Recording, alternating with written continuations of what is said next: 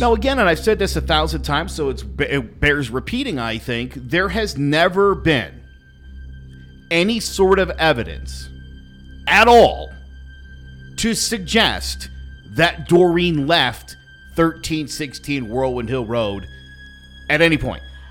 There's no evidence. I want to remind everyone, too, that all the things that she is reported to have left with were all found in her room. Her denim jacket. Donna has the denim jacket now. We saw the denim jacket. We touched it. It still has an evidence tag on it. Do you know why she has that jacket? Because Mark told the Bethel police that he was wrong. She must not have been wearing that. And so they released it from evidence. That's right. So spectacular police work by Bethel as well. Well, it does my heart good to know that Donna has that jacket because I think I touched it once. It pains me to touch it because you can just see the kid in it. And it's so heartbreaking. And I love Donna, but Donna should not have that jacket. Correct. It's a piece of evidence. Mm-hmm. Another concern that one listener raised on the main page, this person told us to keep in mind that investigations now are so much different than what they were 30 years ago. And then went on to say that once the police have all the evidence and facts, there's no way they won't investigate. Oh, we know. I we say know. that. Well, yeah. I talked to a very high-ranking and very well-known law enforcement officer in the state of Connecticut, and I'm not going to say his name. You guys know who I'm talking about. He told me the Wallingford police didn't have the capabilities to solve a crime like this in 1988, and they don't presently to this day. That it's not it's not equipped enough, it's not funded enough, that a case like this is probably beyond their scope. Well, they need to start paying attention to us before they can do anything. And so just to tie in with the question you just read, I found a really old question from when you started the podcast, Sarah, from the Wallingford, Connecticut Community Forum, and it was, couldn't someone use forensic science to help solve the case? So I made a list of the forensic science real quick that I want to go through, and we can discuss all of these. Let's start with the alibi barn. It's gone. It's weird to me that there was no police presence on that property or looking after that property 4 months after she went missing and you know, they went through the zoning board. The zoning board gave them a permit to tear that down. Nobody said, hey, if anything weird happens at 1316 Whirlwind Hill Road, let us know. Maybe Mark might be tearing down his alibi barn. Which is interesting because when they built the patios and stuff, nobody pulled permits for that. Right. So it's weird that obviously when the police were kind of looking that they did go apply for permits. Right. It's bizarre. Mm-hmm. So we talked about the denim jacket. Let's see. Mark says in a text, which I think you read last time, Joe, or one of these times, the shirt in his truck. He said, it was an old shirt of mine. I'm a carpenter. I might have gotten blood on my hand. I wiped it off. They tested it. Now, I am not sure to this day whether there was a DNA test on that shirt. But the shirt that they found in his truck was not Mark's shirt. In official records, which we have all the papers right here, that shirt was a size and style similar to what a young girl would wear in the late 80s, it's described as. It's not Mark's, it's not Sharon's, it's not Paul's, it's not Sarah's, it's Doreen's shirt that Mark was just riding around with in his truck for a year. Weird, right? Okay. It doesn't sit well. I'll tell you that. Also, you know, Mark tends to do this. Mark tends, like we said, with the gun being shot past Donna, he tends to pick out specific details and hound them. Right. So, deny the detail, not the fact. Yes, that's exactly it. So he wants us to know that, yes, there was a shirt in his truck, but it wasn't Doreen's shirt. It was an old shirt of his, and it had blood on it, which was a new detail for me because I've never heard the blood fact before, except from Mark, who seems stuck on it. Let's see. We've talked extensively. They never did a forensic search of the house that day. I told you detective number 3, who has now been promoted, I sent him my list of questions. You know, when was the first search of the house? It was a year later. They went in. The window screen was torn, and there was still broken glass on the floor. But they also observed that the rest of the room had been cleaned. Yes. Very cleaned. Also, the cop, and they make a lot of these logical jumps, which I sit there and kind of go, He said, you guys thought maybe it was a bullet hole through the screen because one of our theories was Mark likes to shoot guns at women he can't get under his control. Shoot it into the wall. Maybe he shot a gun at Doreen. He said it didn't look like a bullet hole. It was just a torn screen. But like you said, Joe, if you shoot a bullet through a screen, what does the screen look like a year later? The screen would eventually get to the point where it's tattered. If it originally started out, and again, you got to understand and I talked to an expert on this case too, because I always want to know I know what I'm talking about. Once you've split the screen, that hole's just going to continue to get bigger and bigger. Yeah, I think anybody listening to this who's ever had a window screen knows what that is like. Also, when it comes to as far as the glass is concerned, and the reason why it was described as a bullet hole, the police suggested the whole window would have shattered. That's also incorrect. It's like they don't understand ballistics at all for police officers, which is shocking. In fact, if you shot the bullet directly through the window at a straight angle, it would travel directly through it, causing a bullet hole mark in the window and not shattering the entire window. But correct. That's just what gun experts have told me. Sarah, you said on the last one about all the things that they missed because they didn't do the search of the house. Right. They didn't miss the glass and the hole as it looked that day. They didn't, they missed the clothes. They missed the denim jacket and the sneakers and all that stuff. But one detail that's been left out that I want to touch on is the ladder, because this has always bothered me too. Carol and Debbie showed up at the house and they said that there was a ladder on the outside of Doreen's window, which when I thought about it, I'm like, was he trying to make it look like she was trying to escape? Was he trying to climb up there? Was someone else trying to climb up there? I can't figure it out. Probably, I would assume going up there to fix the window. Fix the window. I remember when you first suggested that, and that to me seems like the only explanation of why specifically a ladder would be there. I mean, unless it's just he was going to do some other work on the house and that just happens to be where he said it. But doofus. Again, what a huge coincidence that would be. Here's my theory would be that he was going to go up there and fix the window, got the ladder set up, maybe he went out to go get whatever he needed to fix it, and then they showed up. Well, and also, and then he was just like, well, forget it now. It's, we're not speculating about the window being broken because of something that Mark did, because this is another thing Mark does. The window got broken because he pushed her, not because he shot into it.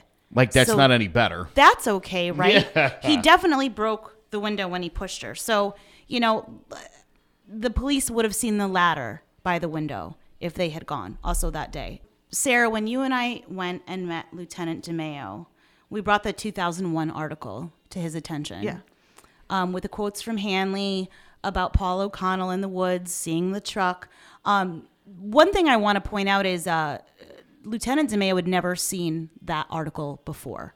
And he actually came over. Yeah, he came over your shoulder. Read it over my shoulder. He really wanted to see it.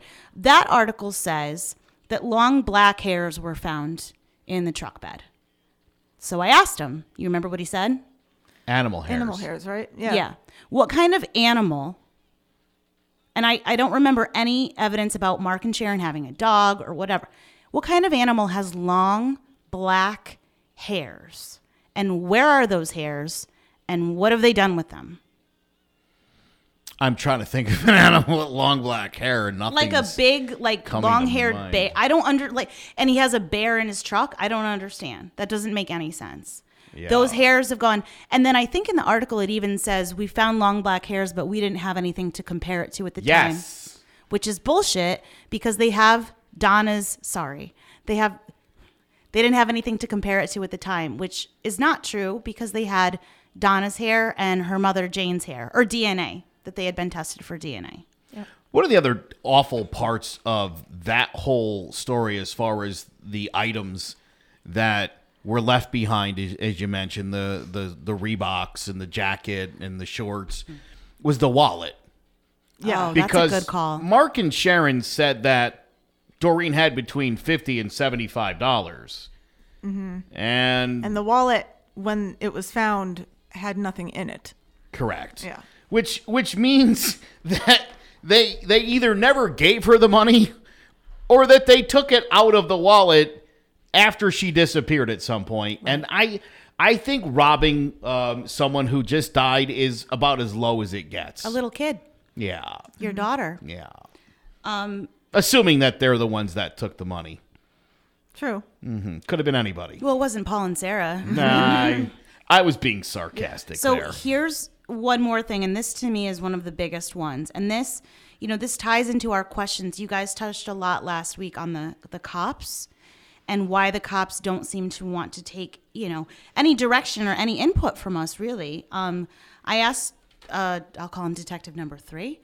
What do you have? Because some of the reports that I see say the wallet, the bag, the jacket, the shoes, but then other references are made to multiple other items. So I said, what do you got?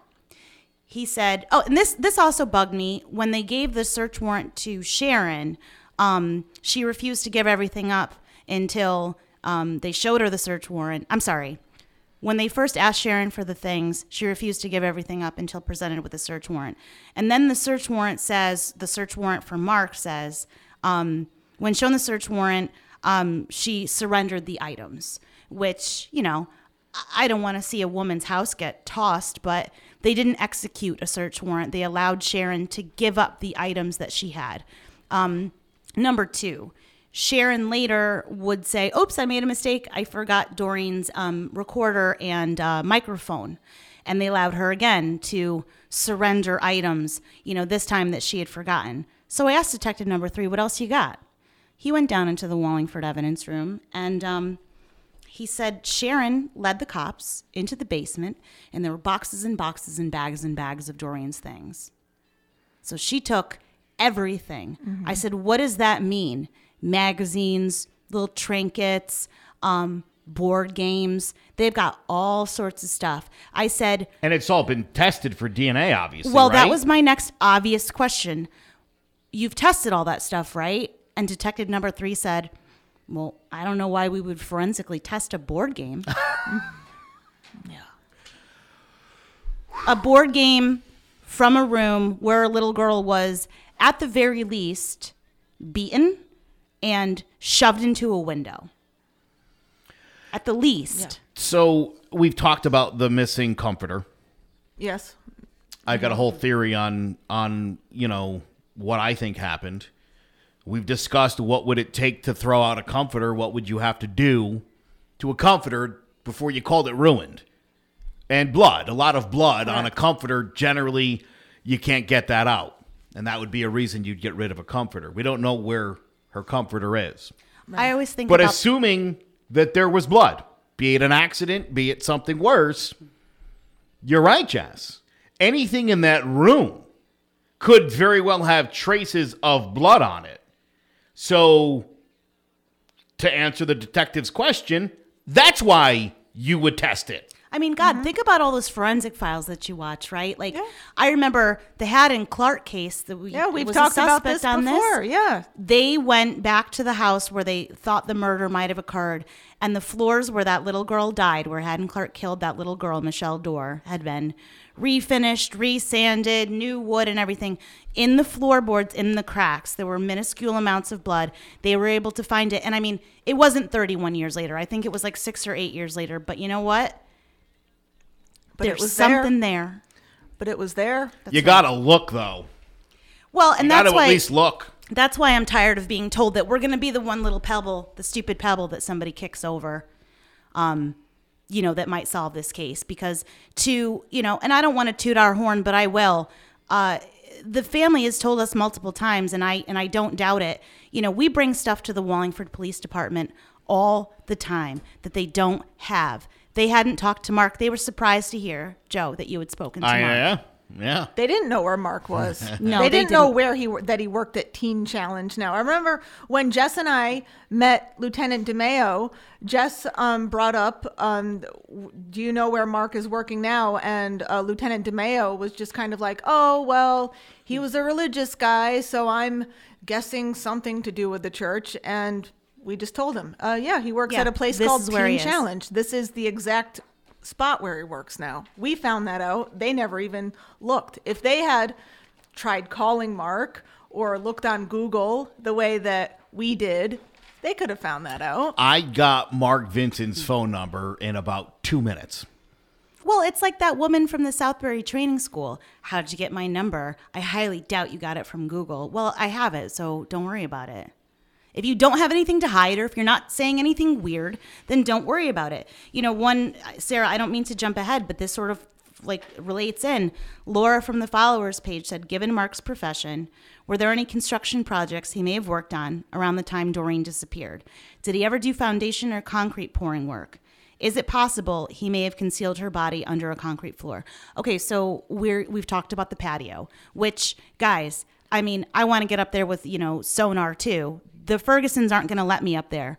We don't have the power of the police. By the way, Mark's laid cement at other times as well. Teresa has a couple of stories That's nuts. about Mark and cement. And I've said this to people before, but typically when someone's laying cement around the time somebody goes missing, I don't know. Not a good I mean, look. I'm not Sherlock Holmes, but they're generally connected. Well, then add in, the tearing down of Alibi Barn. Yeah. And the burning of the diary in the driveway. Just a lot of coincidence. So Laura says, given Mark's profession, were there any construction projects? Sarah, I think you'll remember when we spoke to Lieutenant DeMeo, he said, oh, well, I don't know. Do you know what Mark does for a living? Maybe what he does for a living has something to do with it. And I said, oh, construction and carpentry. He said, oh, I don't know if, maybe you know his boss's name. Maybe you could get in touch with his boss. I said, oh, Frank IML.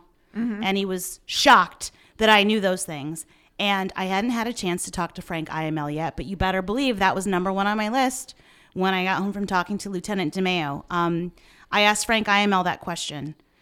He was working for you around the time that Doreen disappeared. Any concrete work?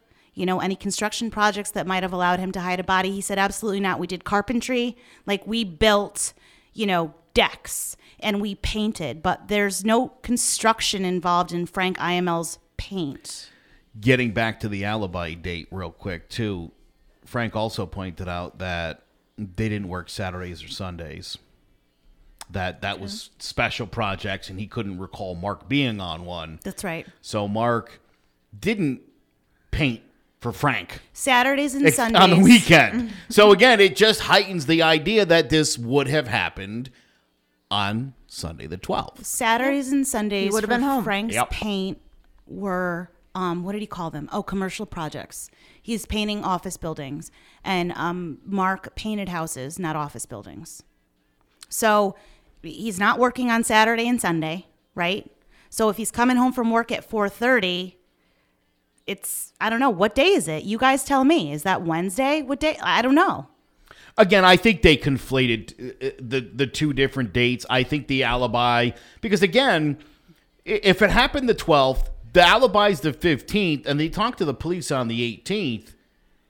You ever try to tell somebody a lie days after you formulated the plan? Don't go as smooth. Right. And I think there was a lot of conflating. And again, it's all in the warrants that you would see a whole entire year later. But Mark had a lot to say. And we got to see quite a bit of it. And none of it was good. And a lot of it was contradictory. I'll tell you one thing. The day I got those 2 pages, and again, just for the law geeks in the audience, the only reason I have those 2 pages are because they formulated evidence in the gun trial. Mark admits that he was a felon, and Mark admits that he has a gun. Boom. That's all they needed to convict him on. Well, they had more, but that's the 2 pages that were exhibits in the trial in Danbury. Funnily enough, when I called Danbury and said, I want to see the trial exhibits, they told me destroyed, which is something that happens a lot. In this case, a lot of stuff is gone. A lot of people are dead. A lot of evidence has vanished into thin air. A couple days later, they called me. They said, you're in luck.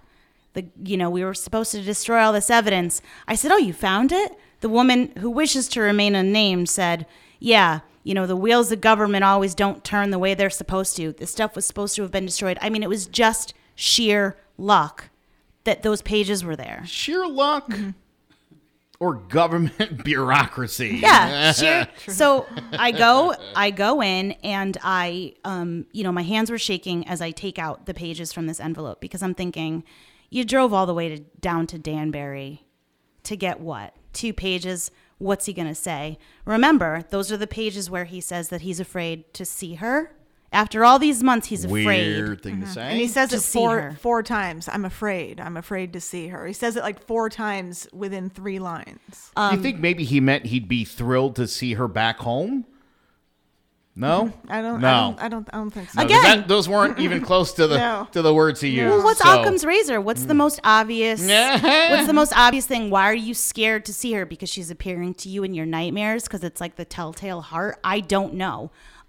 What else did he say? He said a lot of weird stuff. Well, again, he explained the whole commotion and all the racket going on at the house. Oh, because the bomb went off at the house, remember? No, the bomb at the house. The bomb at the house. I'd love to know more about that, Mark.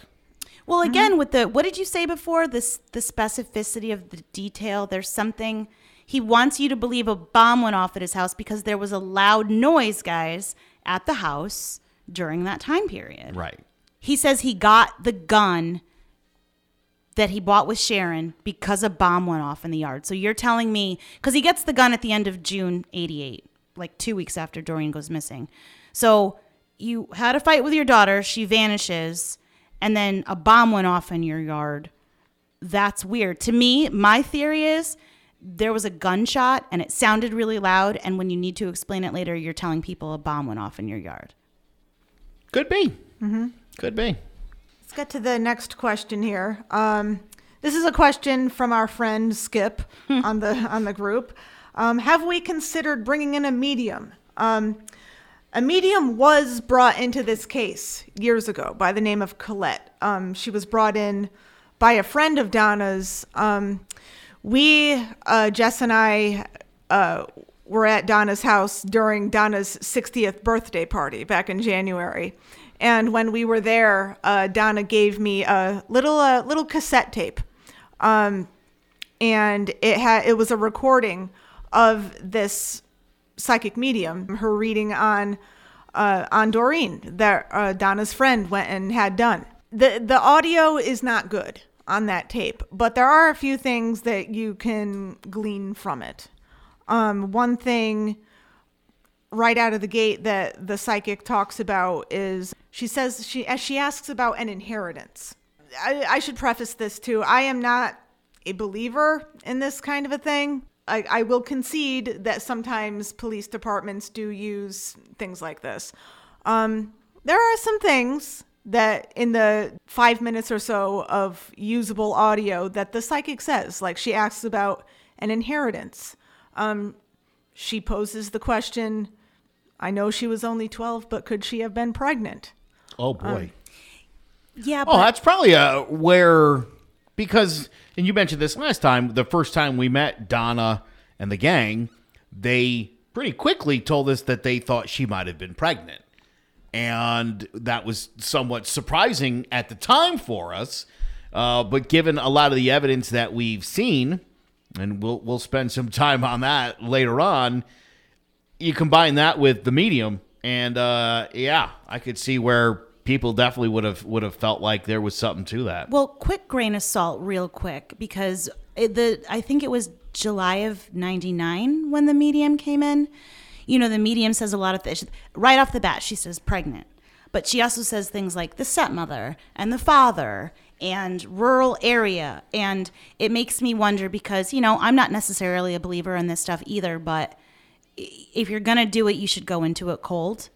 And this woman seemed to know a lot of really specific details. The one thing I will say is the inheritance is Doreen or somebody going to inherit a family farm? And that detail is really specific to Mr. Farnham, who did in fact inherit a farm. Because he did. his father's farm. She kept saying things like, I don't know this from the recording because the recording was poor, but I know she kept saying the word Hunter. The word Hunter kept coming up. Hunter just happens to be Mark Vincent's middle name. So What? I did not know that. Yeah. Oh, come on. yeah, there was something about a family crest Yep. and a flag. And what's that? I don't know. Oh, I thought you had more. I was going to say, wow. No, I just- did not know that. Wow. But you know, she remembered too in the video, or I'm sorry, she remembered too in the audio something about, you know, She said that Mark is going, ah, and there's all this screaming. And she kind of made you envision yourself as a small person with a large person, who is Mark in this woman's imagination, being above this small person and yelling and making a big commotion. So again, maybe Colette knew stuff she wasn't supposed to know. She's doing a psychic reading, but, you know, that's just, take it with a grain of salt. Where would she have gotten that info? In all of the accurate articles the Record Journal wrote? Nope. How would she know that stuff? I don't know. That is oddly specific and in many ways accurate. And again, it's not like this information would have been attainable, because it wasn't. I want to move on to the next question. We have seen this question a lot since we did the last episode. We were talking before we started recording if we should even go into this. What is the thing that almost happened in 2003 that we touched on in the last episode?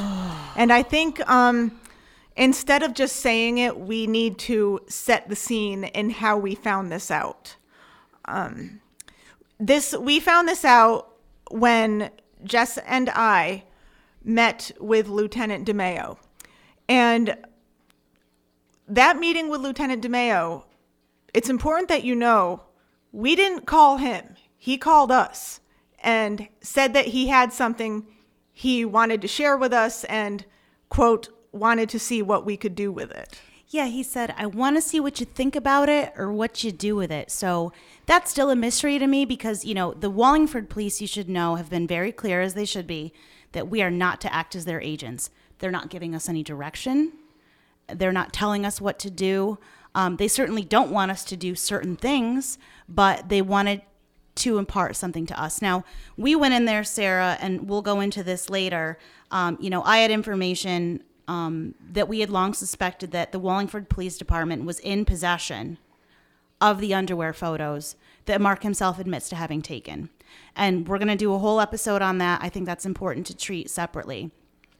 When we went into the meeting, you said this last time, Joe, he said chronic runaway at the very beginning. Mm-hmm. You know, you got to know he did a great job on this, but, you know, she was a chronic runaway, which is not true. Correct. I said to him, what's this information that you want to give us? Is it about the pictures? And DeMeo looked in my face and said, oh, the underwear pictures? Nobody's ever proven that those exist. And I didn't say underwear photos. And I looked him back in the eyes and I said, I've got it on good authority from 2 people that they're in this building right now. But you know what, guys? It wasn't the underwear photos because the Wallingford police still will not admit to them even having existed, despite the fact that Mark told us that they do. In the warrant. Yeah, his own words. He's in. Well, point that out. It's in the warrant. Mark literally talks about photos of Doreen in her underwear in the arrest warrant. It's there. It's literally, Mark said it. That's what Mark told the police. Yeah, I mean, no speculation, no guessing, no wild accusations. Mark told the police those exact words. Why isn't he in jail for? We've talked about destruction of evidence, child neglect and endangerment, child pornography.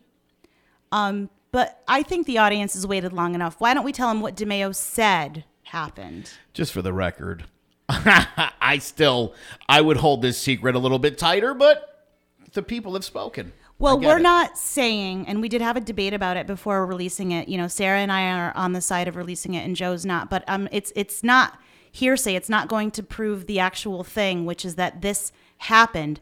It's going to prove that DeMeo told Sarah and me that, go ahead, Sarah. He told us that in 2003, Mark Vincent thought that he might be dying for some reason. He thought that he had some ailment and he thought he was going to expire soon. So Mark, through his lawyer, told the Wallingford police that he had something he wanted to tell them, but he would only tell them if he had full immunity. And what ended up happening was the state's attorney said no to the full immunity. So it never happened. Yep. And that was the last of it. So it's important to remember that DeMayo's specific words were impart information relevant to the disappearance of Doreen Vincent. He said, we had guys ready on this and everything. They were even ready on a weekend. They were here on a weekend. Okay. Then the state's attorney got cold feet because they were concerned it was going to blossom into a full-blown confession. So take that, take what you get out of that. It might have, I think it had something to do with someone else. Whether it had something to do with anybody, him or whatever, asking for full immunity, number one, is generally speaking a deal breaker, especially if they don't know what you're going to tell them or who you might be trying to pin it on. Yeah, you can't make a contract for something that you don't know what you're getting on the other side. He could have said, I helped Jimmy Farnham pull the barn down in October, but I didn't do anything. I'll have full immunity. I mean, that doesn't work that way. You have to offer something in exchange for the immunity, and then they weigh it. Now, I remember when you guys told me this at the time, it was quite the bombshell. And I'm sure right now people are reacting to, oh my God, what? But here's all right, here's what I want to ask you about this. They told you could use it. They told you could do what you wanted with it, and they were curious your opinions on it. Yeah, I remember specifically Jessica asked Lieutenant DeMayo more than once. She asked him a few times, what do you expect us to do with this? And Lieutenant DeMayo, I can remember him right now, he just kind of sat back and shrugged, and he says, do whatever you want with it. Wait, Jessica, what's the first thing you did with that information, though, that I don't think he was banking on? Well, let's and this is why everybody... It's great. This is why everybody needs to take us seriously. We're not monkeying around here.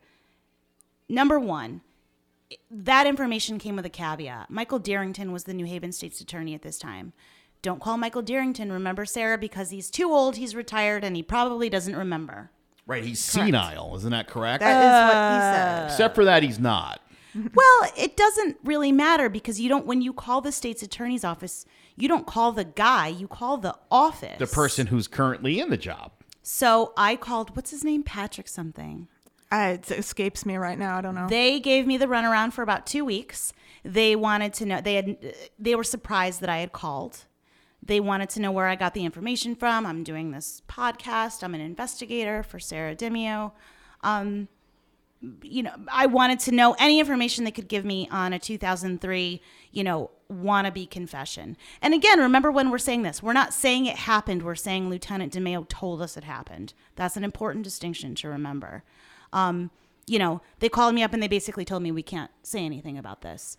And then Lieutenant DeMayo called me back and chewed me out because I wasn't supposed to have used that information. I'm not really sure what I was supposed to have done with it. And, I'm under no obligations to the Wallingford Police Department. I want to find this little girl. Of course, I'm going to call the state's attorney's office and ask them for information about this putative confession to what? Murder? Child abduction? For me, the most striking thing about this, and this has literally been because it had been 15 years since Doreen disappeared when that possible information for immunity thing even came up. It has now been 15 years, 16 years. Yeah.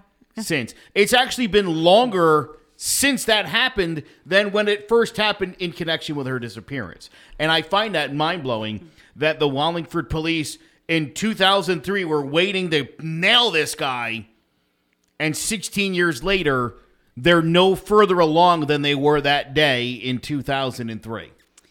Yes. And again, I'm going to just throw grains of salt all over this. This is why it's so important to have people like Debbie Pereira and Teresa Lyon involved in the investigation. And those two aren't going to let it rest. I mean, those two are at the forefront. They are not going to let this one lie. They both say that there's no way that someone like Mark would confess and lay his body down like that. I said, why not? And they both said because he thinks he's smarter than everybody. Hence the riddles, right, Joe? Yes. The text that we read in the last episode, Yeah. is it a picnic basket? Is Mark it- Vincent, the Riddler. Yeah. Yeah, but again, guys, I've not been able to do anything with this information because nobody wants to talk to me about it. Nobody wants to acknowledge it, But apparently this guy wanted to impart information relevant to her disappearance 16 years ago. Well, we do have a source, and we are going to follow up with that source to try to get some information because, as I said before on this show, we bring you the facts. There's no speculation or guessing. We follow the evidence and the clues. We don't know what Mark was going to say that day. We're just telling you what Lieutenant DeMeo told us when he asked us to come in and meet with him that day. We are going to try to verify that this thing happened and whatever details we can get out of it. And if we're able to confirm it or get more info on what this was, we'll certainly update you in the near future. And that was the reason. Again, I'm not trying to play games with people.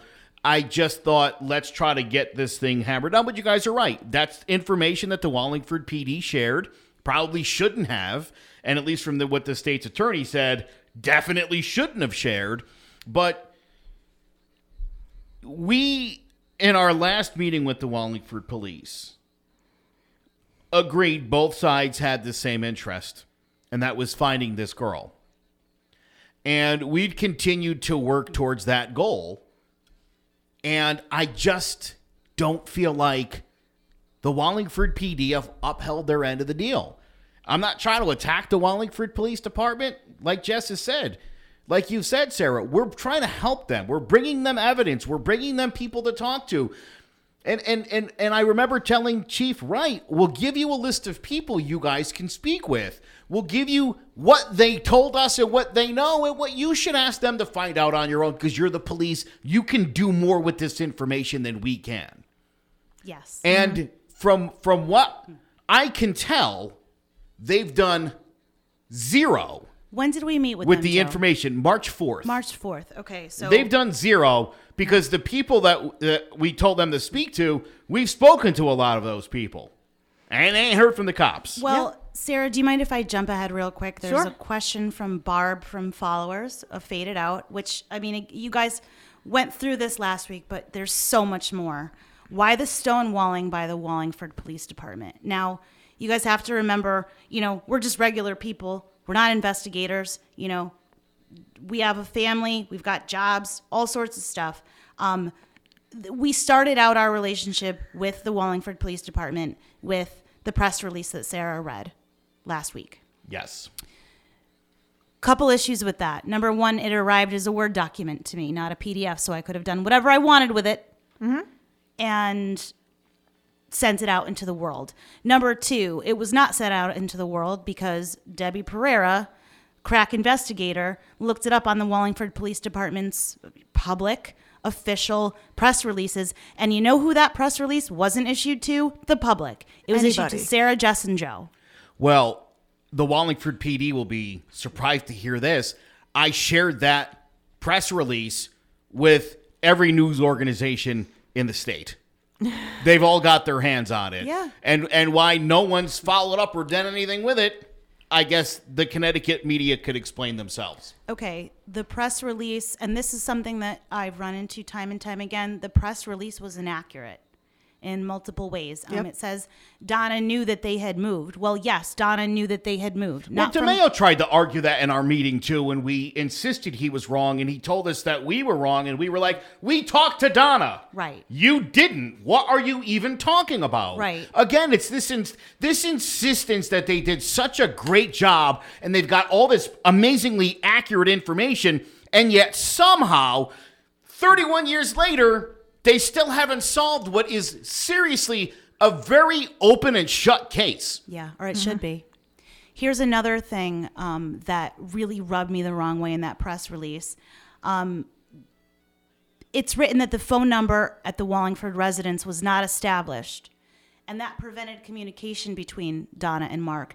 And that was the reason for the lack of reporting of Doreen missing. I mean, let's just start. The phone number was established because when Donna called the old Bridgeport number, Remember how phones used to work? The operator tells you, nope, Mark and Sharon are not at this phone number anymore. They're at this new That location. number's been changed to a new number. To a new number in Wallingford, which was how Donna found out they had moved to Wallingford. Right.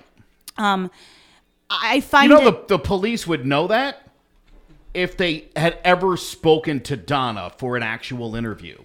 I also find it really insulting that one of the reasons given for the lack of reporting of Doreen being missing was a lack of communication between Mark and Donna. Why does the fact that Donna doesn't know where they live or she's not able to get in touch on the phone or whatever, what does that have to do with Doreen not being reported missing for at least 3 days? That makes no sense. No, it doesn't.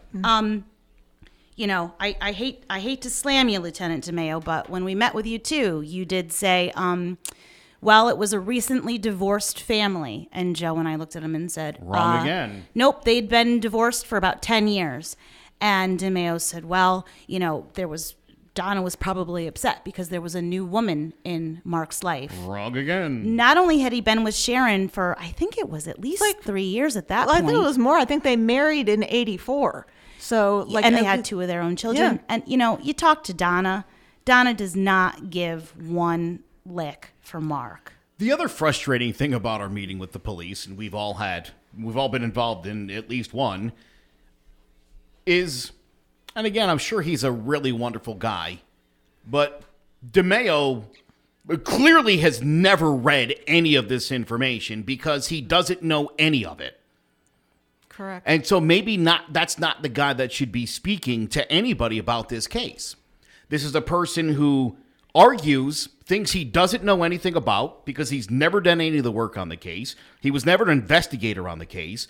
Organizing a file hardly makes you an expert on a case. Well, he said that was in the 2014 article, Sarah, I want to say.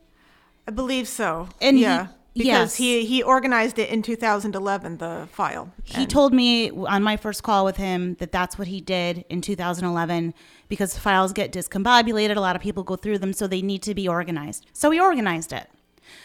He also put her teeth in with the odontologist, and he re-entered her into the missing children's database. And Donna says she was already in the missing persons database. So But he also my said- response to that is, I guess not all heroes wear capes.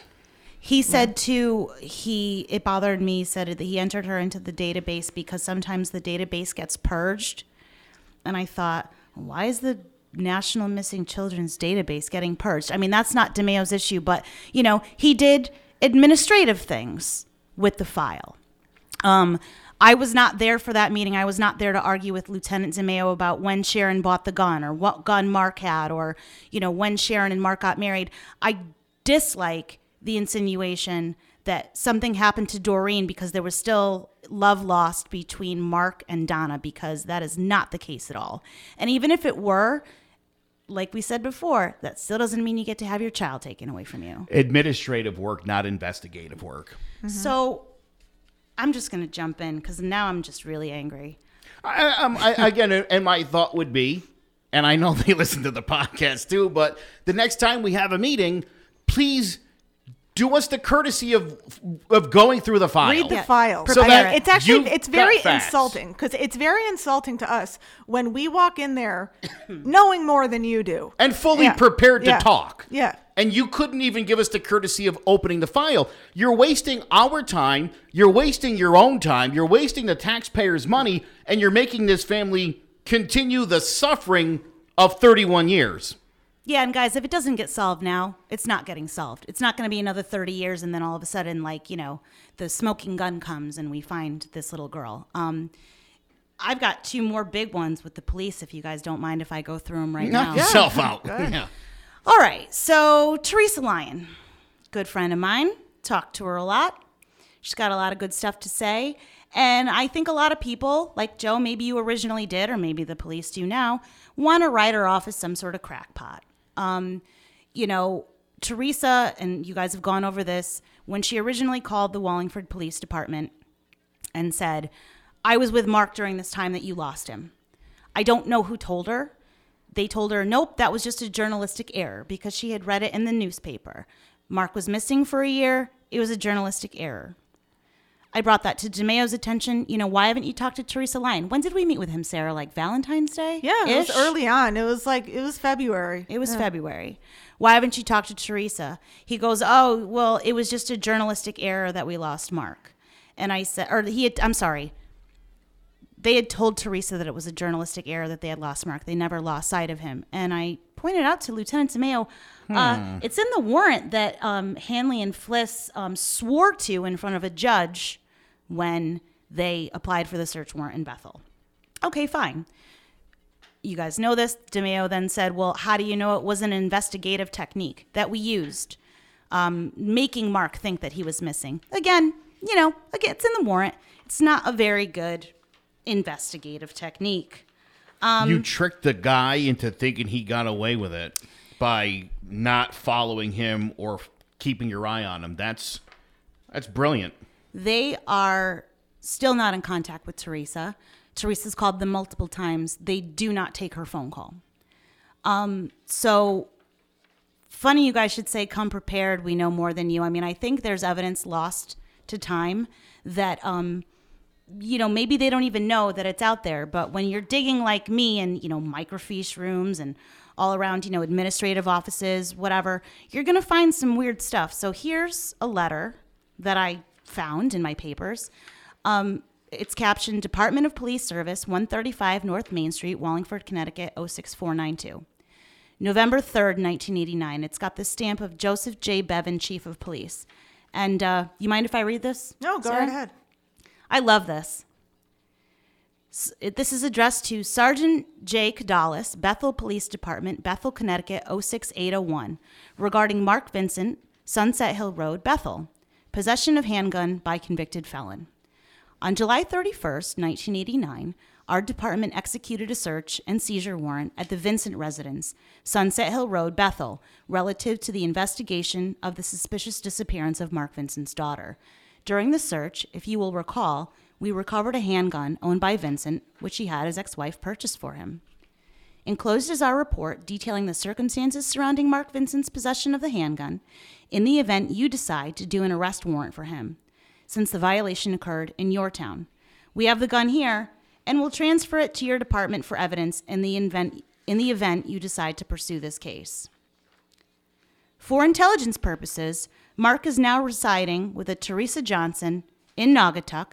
His driver's license is suspended, and he is reported to be carrying a cut-down shotgun with him. Signed, Sergeant Tom Hanley. Wow, Tom Hanley. Yeah. That's a familiar name. He's the guy who doesn't want to speak about this case to this podcast. And we've reached out to him a few times. Mm-hmm.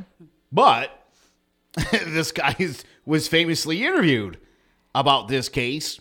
Talked a lot in the 2001 article after already being a decade removed from the Wallingford Police Department.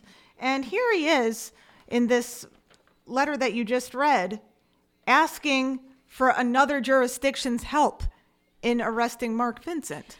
Well, I just love that name. I said, Teresa, did you ever go by Teresa Johnson? No, but my landlord was named Johnson. I said, okay.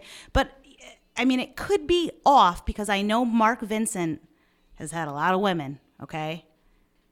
Roseanne Poloni, his wife Kathy, Sharon, Donna, Teresa. There are a couple other women whose name I won't mention, until I talk to them. I'll get a chance to talk to them. The records are littered with names of women that Mark has lived with, worked for. But Teresa Johnson in Naugatuck, who was reported to be carrying a cut-down shotgun with him, which Teresa Lyon told me about months ago, with a suspended driver's license because they got pulled over one night and they were driving home and Mark was a little bit drunk and he did get his license suspended for drinking. Interesting. You guys knew about Teresa Lyon and you didn't question her. My question is why? I would love to know why suddenly Tom Hanley has nothing to say about this case that he holds so near and dear to his heart, and how important it is that it someday gets a resolution. He keeps her picture at his desk, but doesn't want to do anything to help. now. Well, I just find that curious. That puts you in the same department as Mark Vincent. That's not the camp you want to be settling down in. Well, don't forget, he took over the investigation, or I guess Requested. started the investigation in 89. This is from the 2001 article. You know, when I hear that they did so much stuff, they did such a good, dogged, thorough investigation. Hanley said in 2001 to Jason Barry of the Record Journal, I just got curious, I guess. I don't know what happened in the first year of the investigation. Not a whole lot of stuff was done, I guess. It was initially handled as a runaway. So nothing happened for at least a year because you guys were looking at that girl who there was no evidence of ever having left the house as a runaway. But that's probably when the really thorough investigation started, right? Right? Well, I'm going to continue on this path because, guys, there's so much here. I mean, anybody on the Facebook posts who want to say that we're just grasping at straws and, you know, trying to throw stuff against the wall. Let's talk about Teresa's encounter with the police down in Naugatuck. Remember, she calls John Ragazzi of Meriden. He's a missing persons detective. She knows him from a mutual friend, her ex-husband. And she thinks to herself, I'm going to win Mark's affection. I'm going to call this guy John Ragazzi. I'm going to help this guy find his daughter. This is going to be great. Because clearly Mark wants to find his daughter, right? No, he's in the fog, remember? Right? All right. So, you know, Teresa calls Meriden, and I said this, Joe, on one of the episodes that we recorded. Isn't Meriden's first reaction to call Wallingford PD? You'd think. It should be, right? So when I talked to detective number three says that makes no sense. So think about this, guys. Call Wallingford jurisdiction number 1. They're handling Doreen's case. Teresa, she says, I didn't know who to call. I knew somebody in the missing persons department. I gave him a call. I thought he could help me. She calls jurisdiction number 2, Meriden. And they arrange to meet her behind the Naugatuck Valley Mall in jurisdiction number 3, Waterbury. That's weird. Detective number 3 told me that didn't happen because it makes no sense. I don't know. I believe Teresa. It's a very specific memory. Then, again, you've got a letter from Hanley to Bethel asking for the help of another jurisdiction. So don't say that wouldn't happen. You know what you're talking about. But here's the thing, Joe. You wouldn't take a witness. Jurisdiction 2 wouldn't take a witness to Jurisdiction 3 and interview them there. Now, remember, too, they didn't interview her. They pulled in. She describes it as a Ragazzi and 2 guys looking like the Blues Brothers with their long trench coats. I said, cop uniforms? No, plain clothes. Okay. They met her there.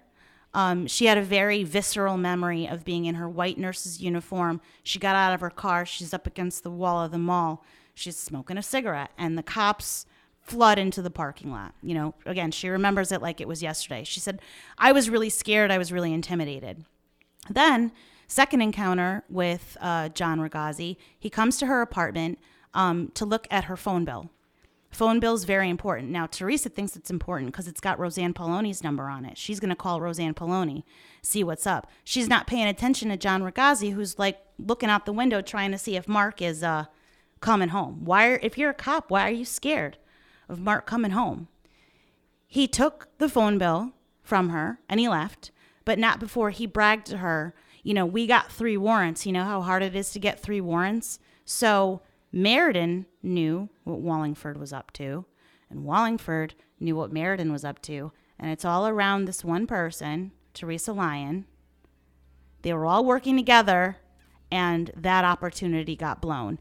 And Ragazzi, for some reason, was the point person. Like, Hanley should have been down there with Teresa, right? And unfortunately, John Ragazzi has since passed away, as have many people involved in this case, so it's not like we could verify this information.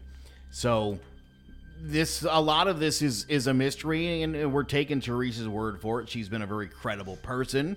I've mentioned a few times now that you know, I personally didn't think she sounded credible, so we went and put her through a vetting process, and everything she told us is checked out. This story is a little bizarre. We've been trying to confirm more of this story. We're still not sure what a lot of this even means, but again, we'll continue to work that out, and hopefully we can come to some sort of resolution as to what this all means and what this all was about, because it's weird. No, they're playing fast and loose. Why? Why are they doing that? Well, they could certainly answer the question if they really wanted to. I'm sure it's in their file. The conclusion of our special episode of Listener Questions will be coming next.